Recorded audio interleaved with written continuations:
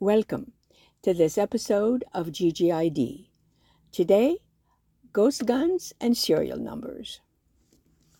Up to now, ghost gun kits somehow did not meet the definition of a firearm and were exempt from the ATF requirement that they have a serial number.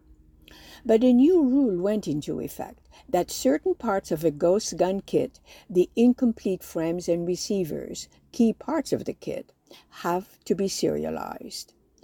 The rule also asks federally licensed gun dealers to keep records of gun kit sales until they go out of business.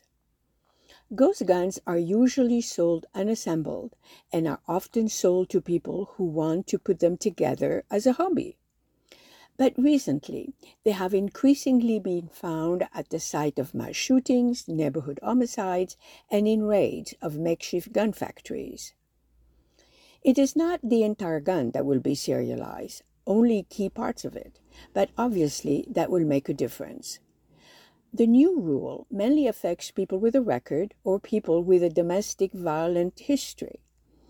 It is not a panacea, but put under ATF jurisdiction a category of guns which were previously totally under the radar. As can be expected, this new rule from the current administration does have its detractors. Division 80, a manufacturer of the kit's key parts, is suing to stop the rule. Another suit to request an injunction on the rule was filed by an individual gun owner, firearm dealer, and gun right advocate in North Dakota, and he has been joined by people in 17 states. They claim that the rule would bring irreparable damage to the industry and interfere with individual owners building their own guns.